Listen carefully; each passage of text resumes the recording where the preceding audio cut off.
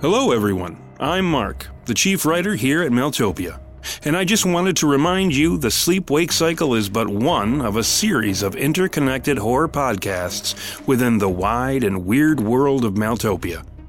For Easter eggs, crossover events, and additional lore, please check out our other series, The Shepherd of Wolves, Red Mother, Grimland, and The Damnation Machine. And be sure to check out our free content on our Patreon page for additional lore and stories. For even more Mailtopia content, consider becoming a patron. Starting for as little as $2 a month, benefits range from additional art, update videos, early episode access, our mini-podcast series, October's Children, both written and full audio pieces, such as The Lost Library, Tales of Mailtopia, and The Weird Book. You can also gain access to our found footage show, the Weird Tapes series, and even our Patreon-exclusive, fully produced audio series, Devil's Clay. So, with all that said, I will leave you to the darkness.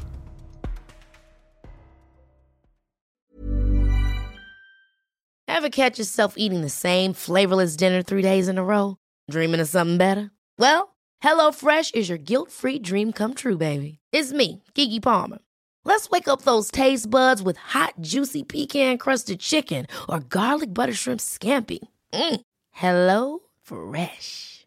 Stop dreaming of all the delicious possibilities and dig in at HelloFresh.com. Let's get this dinner party started.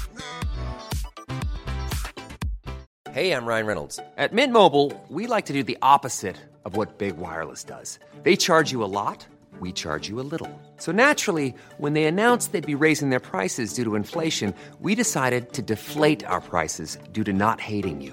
That's right. We're cutting the price of Mint Unlimited from $30 a month to just $15 a month. Give it a try at mintmobile.com/switch. $45 up front for 3 months plus taxes and fees. Promo rate for new customers for limited time. Unlimited more than 40 gigabytes per month. Slows full terms at mintmobile.com.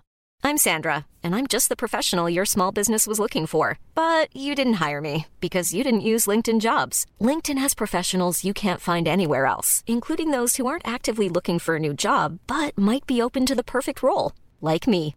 In a given month, over 70% of LinkedIn users don't visit other leading job sites. So if you're not looking on LinkedIn, you'll miss out on great candidates like Sandra. Start hiring professionals like a professional. Post your free job on linkedin.com/people today. There's never been a faster or easier way to start your weight loss journey than with PlushCare. PlushCare accepts most insurance plans and gives you online access to board-certified physicians who can prescribe FDA-approved weight loss medications like Wegovy and Zepbound for those who qualify. Take charge of your health and speak with a board-certified physician about a weight loss plan that's right for you. Get started today at plushcare.com/weight loss. That's plushcare.com/weight loss. plushcare.com/weight loss. When you're ready to pop the question, the last thing you want to do is second-guess the ring. At BlueNile.com, you can design a one-of-a-kind ring with the ease and convenience of shopping online. Choose your diamond and setting. When you find the one, you'll get it delivered right to your door. Go to BlueNile.com and use promo code LISTEN to get $50 off your purchase of $500 or more. That's code LISTEN at BlueNile.com for $50 off your purchase. BlueNile.com, code LISTEN. Many of us have those stubborn pounds that seem impossible to lose, no matter how good we eat or how hard we work out. My solution is PlushCare. PlushCare is a leading telehealth provider with doctors who are there for you day and night to partner with you in your weight loss journey. They can prescribe FDA-approved weight loss medications like Wegovy and Zepbound for those who qualify. Plus, they accept most insurance plans. To get started, visit plushcare.com/weight loss. That's plushcare.com/weight loss.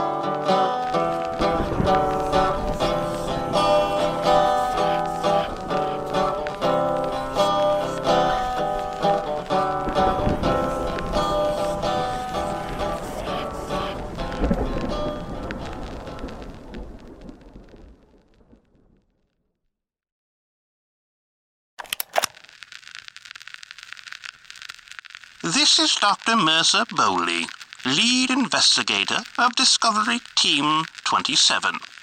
The City of Merrowes. Background. The city that would become Merrowes was founded in 1823 by a wealthy family named Crickmire. Also the name of the town. Seems they started a rather lucrative mining business, precious stones and metals. After a brief heyday, the mining business ceased to be profitable, and the city went into steep decline, subsequently turning to the lake to recuperate its losses, fishing and shipping, that sort of thing. However, the lake proved much less viable a source of revenue, and the town shrank in size for the fact. Census data is scant on this point, but it seems it was almost derelict by the early 1900s. Crickmire officially became Merrowes in 1913, the effort headed up by a maritime family by the name of Estercliff, who named the city after the lake. Apart from some old articles about the family's small fishing business, there's little information concerning the Estercliffs prior to their founding of Merrowes. Most of the records concerning the newly christened town, as well as its benefactors, were lost after the Great Darkness. Accordingly, I have written ahead to the town historian of Merrowes, a one Benjamin Renard, for his permission for both an interview and the perusal of his private library, where I might be able to fill in some of the above blanks. July 5th. We arrived at the small harbour town of Leland, which serves Merrowes' marketing and banking needs, as well as some creature requirements as well. We were told by a local that a man from Merrowes, William Lansmore, practically lives in Leland and operates the boat to and from the city, and generally serves as liaison between the two lake towns.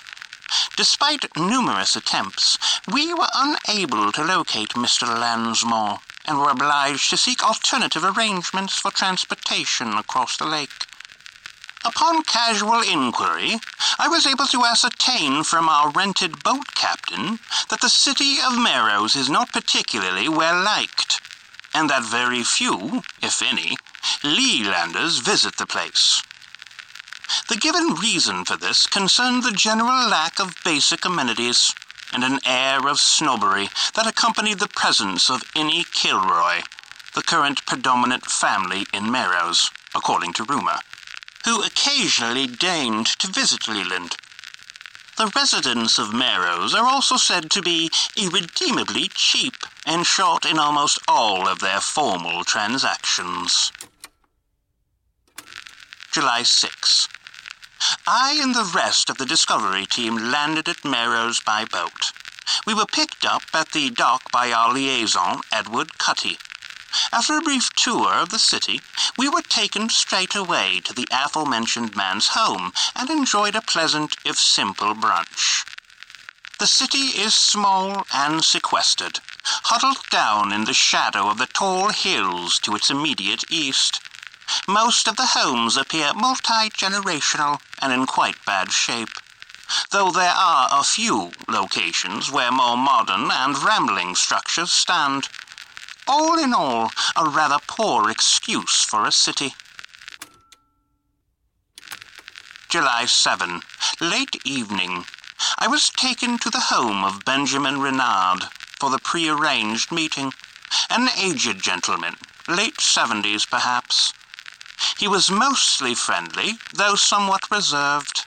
His library was far more extensive than I imagined. Books lined every shelf of the considerable room. Having supplied me with ample coffee and whiskey, Mr. Renard left me alone for much of the evening. The specific collection I was most interested in concerned those journals, local monographs, and snatches of folklore that he'd compiled after the darkness, acquired from the properties of those who went missing. I learned that the city was largely inert until the close of the darkness, having barely subsisted upon its waning industries. Yet, After the disaster, the city saw something of a renaissance, as its fisheries were called upon to feed and supply those townships less fortunate than itself. Merrows also came under the sway of yet another family, the aforementioned Kilroys. Apparently, they, along with their entire estate, simply appeared here, all the way from Bowland Fells, near Lancashire. Having no feasible means of returning whence they came, with all they came with, they decided to remain and lend their considerable business acumen to the local efforts of rebuilding the city around its revived industry. They now feature rather prominently in the hierarchy of things here. The Kilroys were formerly engaged, and rather profitably, in the winery business, or so it's been claimed in the materials I have access to. On that count, you may wish to look further into the matter before coming, as there are no uplink centers here, nor is there anything resembling an intranet. July 7. Interview with Benjamin Renard, historian of Merrows. Now, you said this is official, right? Mr. Kilroy has been made aware of all this business, these interviews and such. Yes, as I said, my companions and I are from the Department of Reclamation. We're here to conduct an examination of the city's attributes to determine if it qualifies for public monies which would assist in its efforts at rejoining civil society. Notices went out to Mr. Kilroy some time ago, as he was named caretaker of the town. We will be speaking with him shortly. We were told he wouldn't be available until the day after next, so we thought to begin our inquiry with you, the listed town historian. Is there some reason why Mr. Kilroy would object to your speaking with me? No, just don't like speaking on matters I'm not well acquainted with, is all. And running the town is one of them. So, you see, I'm not sure how much help I'll be to you. Well, it just so happens that you can be of great help, Benjamin, as many of my questions concern the history of the city. You see, there are some rather pronounced vagaries within the official record about what happened here following the Great Darkness. What sort of vagaries? Well, to begin with, there's no mention of the Astorcliffs anywhere within the post-noctum census. Records would have us believe that quite a few of them lived in Merrows. Do you have any information on the matter? Well, Galen Astorcliffe ran quite the business here. Back in the 70s, the place was billed as a tourist location.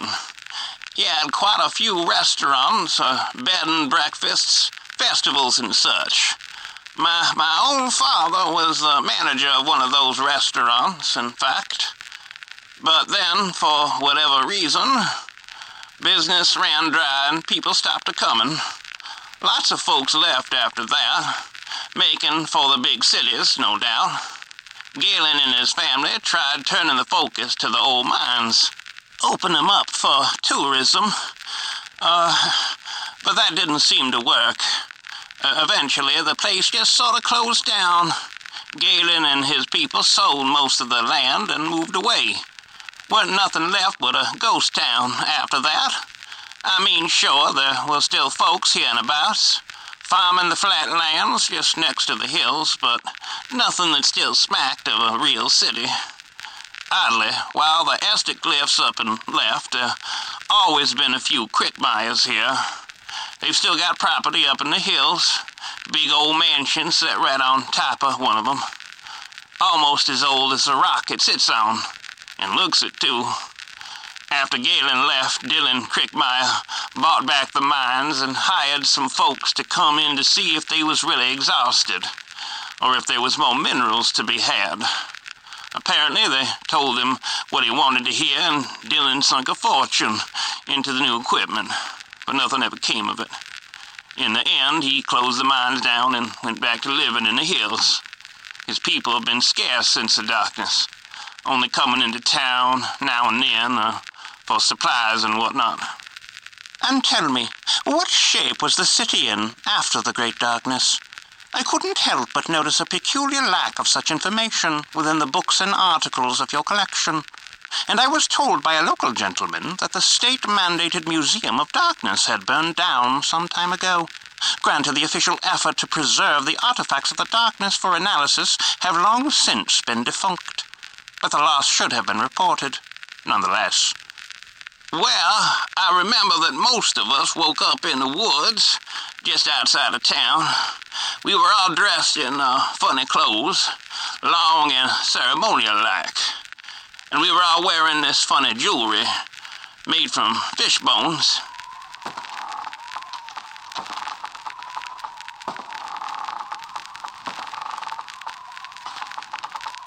My God, man, what is that sound? I don't want to know, Mr. Bowley. July 7. I was just whisked out of Mr. Renard's residence following a rather odd disturbance. A wild peal of wind followed by what might have been footfalls upon the roof directly over our heads. The electricity promptly cut out, and I was forced to suspend the interview. I'll try to resume the effort tomorrow, though I've a feeling Mr. Renard may be indisposed.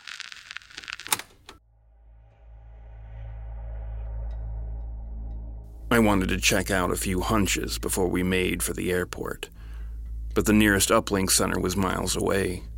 Romy was still in her room when I walked outside.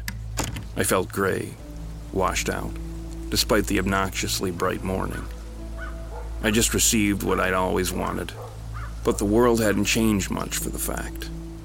Seeing Romy again was like wanting to be an astronaut. You knew you'd never get to be one, but it gave you a direction to hope in. That's not to say I wasn't happy to see her, only that the reunion left me without hope. The world was more solid and bleak than ever before. Everything was accounted for. The mystery of my vanished sister was solved, and we were at last together in the same ragged box of a world. I'd spent the night looking through some of the typed reports from the Discovery team. Nothing that blew my hair back, but I had a feeling the next section of audio would prove interesting. Romy passed out midway through, and I wanted to wait until she could listen along. Going through the Discovery materials, I realized I needed to shake my normal way of approaching the case. This wasn't a hunt. At least, not yet. I wasn't used to having so much information to sort through. Exopaths were complex, sure, but the clues to what they were up to and how to stop them were all meat. This stuff on Marrows, it was finger food, nothing substantial.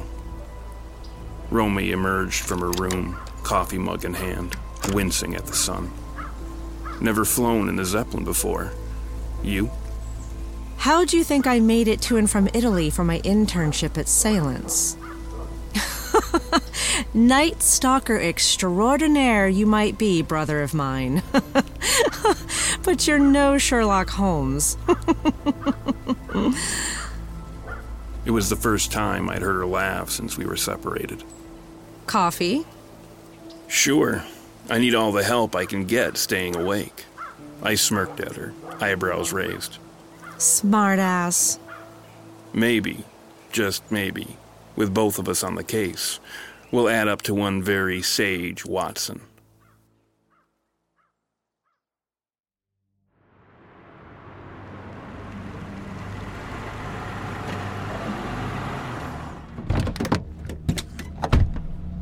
The cab dropped us off at Blackley Airport around 10 a.m., the skies expressing darkness and light in nearly equal measure. A sizable congregate of dark, swollen clouds elbowed into an otherwise bright day, the sun bleeding across their leading edge. The sight shifted the scene away from reality, a world momentarily proving paradoxical, or at least mildly perplexed. A cluster of black zeppelins, bridging the two conflicted sides of the sky, slowly glided away from us. Zeppelins always looked too organic for my liking, like floating larvae of some kind, pulsing their way through the air, looking for somewhere to finish their transformation. Romy looked on blithely, wrapped in a long, dark cloak straight out of a Gothic novel. Her pale face floated in the silken darkness of her long black hair and high collar. It suited her. The hangar was massive, a rectangular world filled with giant floating pupas. There must have been nearly a dozen of the things under the roof, people like masses of ants moving about their cables where they were anchored to the floor. I watched the sides of the Zeppelin ripple with breath, its pneumatic lungs filling it fat and weightless. It was larger than I thought, too, blotting out the world as we drew closer. Romy caught me gawking, and I could feel my eyes wanting to twitch at the prospect of lifting off.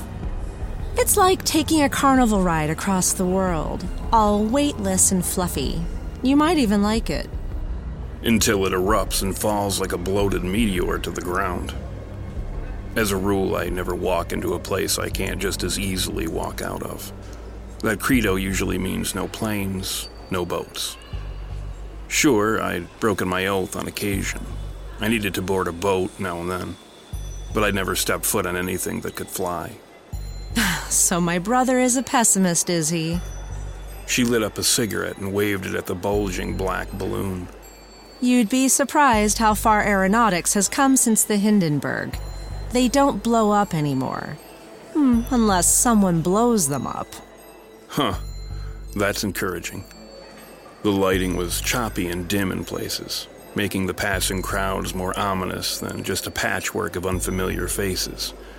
I wondered if it might have made a good dream, or maybe even a nightmare.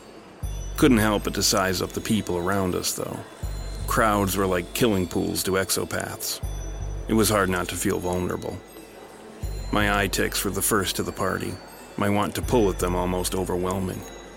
In situations like this, I'd flex different muscles as hard as I could, as frequently as I could, trying to blend the stress into my straining arms or back.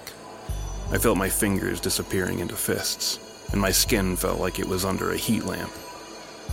The next tick was easier to manage, whistling. I cobbled it into a pleasant tune and felt a bit better. I wasn't used to all the crowds. What I did on my own terms, at my own pace, and alone. This was definitely not going to be a vacation.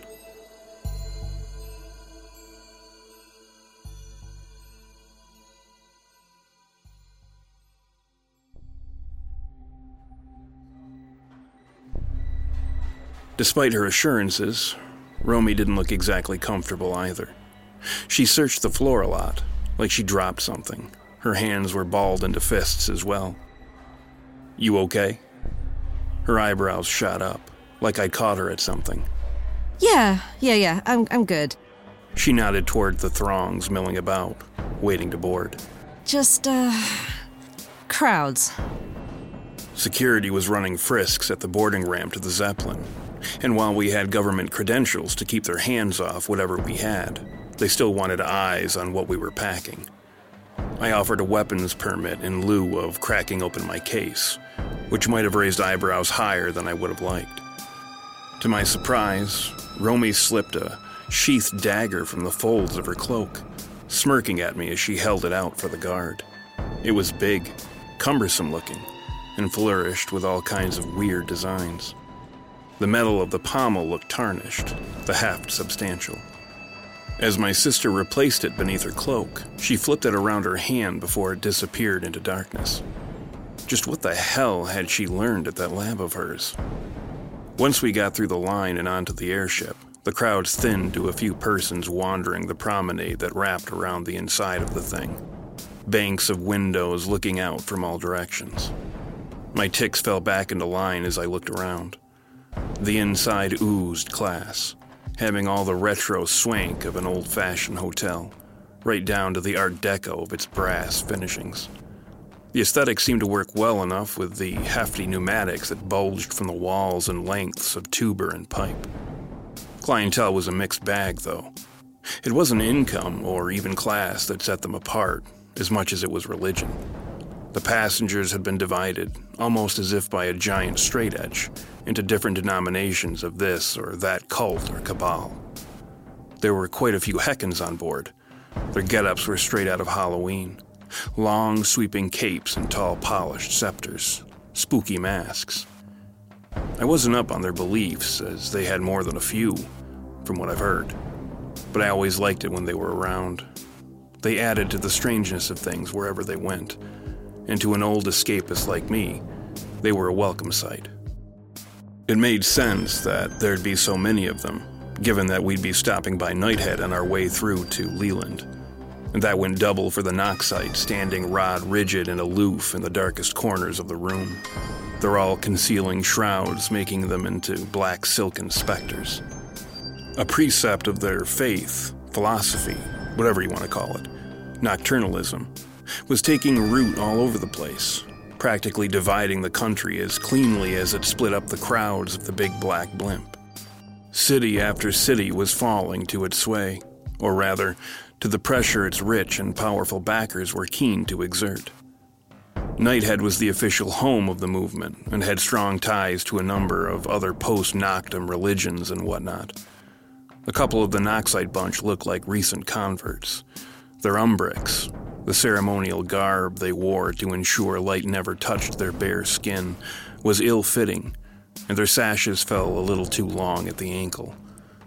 On the other side of the divide was a smattering of the so-called post-faithful, or the mourners of Jesus Christ, made up from some branch of Christianity that broke off after the darkness. They had decreed God dead and now assumed that the devil was calling the shots. Now they were all about a second resurrection, when God would raise himself from the dead, or something like that. Myself, I'm a card-carrying anti-deist, but I've heard plenty of compelling arguments from both sides of the religious divide. Still, I remember the words of a certain exopath best of all, spoken right after I'd asked him what god he wanted me to send him to. Faith is like a blind archer, he said, ever certain his aim is true, even though he'd never seen the target. Interesting sentiment, but I don't think the archer's blind. The problem is, there's no target.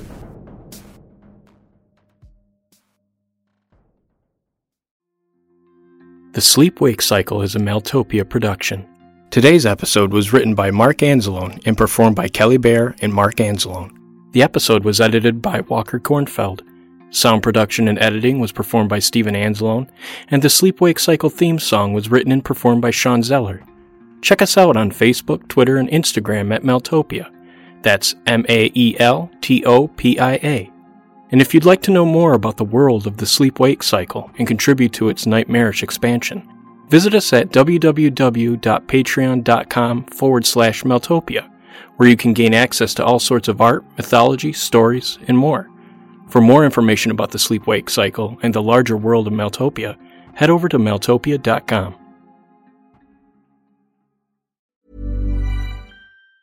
Planning for your next trip? Elevate your travel style with Quince. Quince has all the jet-setting essentials you'll want for your next getaway, like European linen, premium luggage options, buttery soft Italian leather bags, and so much more. And is all priced at 50 to 80% less than similar brands. Plus, Quince only works with factories that use safe and ethical manufacturing practices. Pack your bags with high-quality essentials you'll be wearing for vacations to come with Quince. Go to quince.com/pack for free shipping and 365-day returns. Ever catch yourself eating the same flavorless dinner 3 days in a row? Dreaming of something better? Well, HelloFresh is your guilt-free dream come true, baby. It's me, Keke Palmer. Let's wake up those taste buds with hot, juicy pecan-crusted chicken or garlic butter shrimp scampi. Hello Fresh. Stop dreaming of all the delicious possibilities and dig in at HelloFresh.com. Let's get this dinner party started.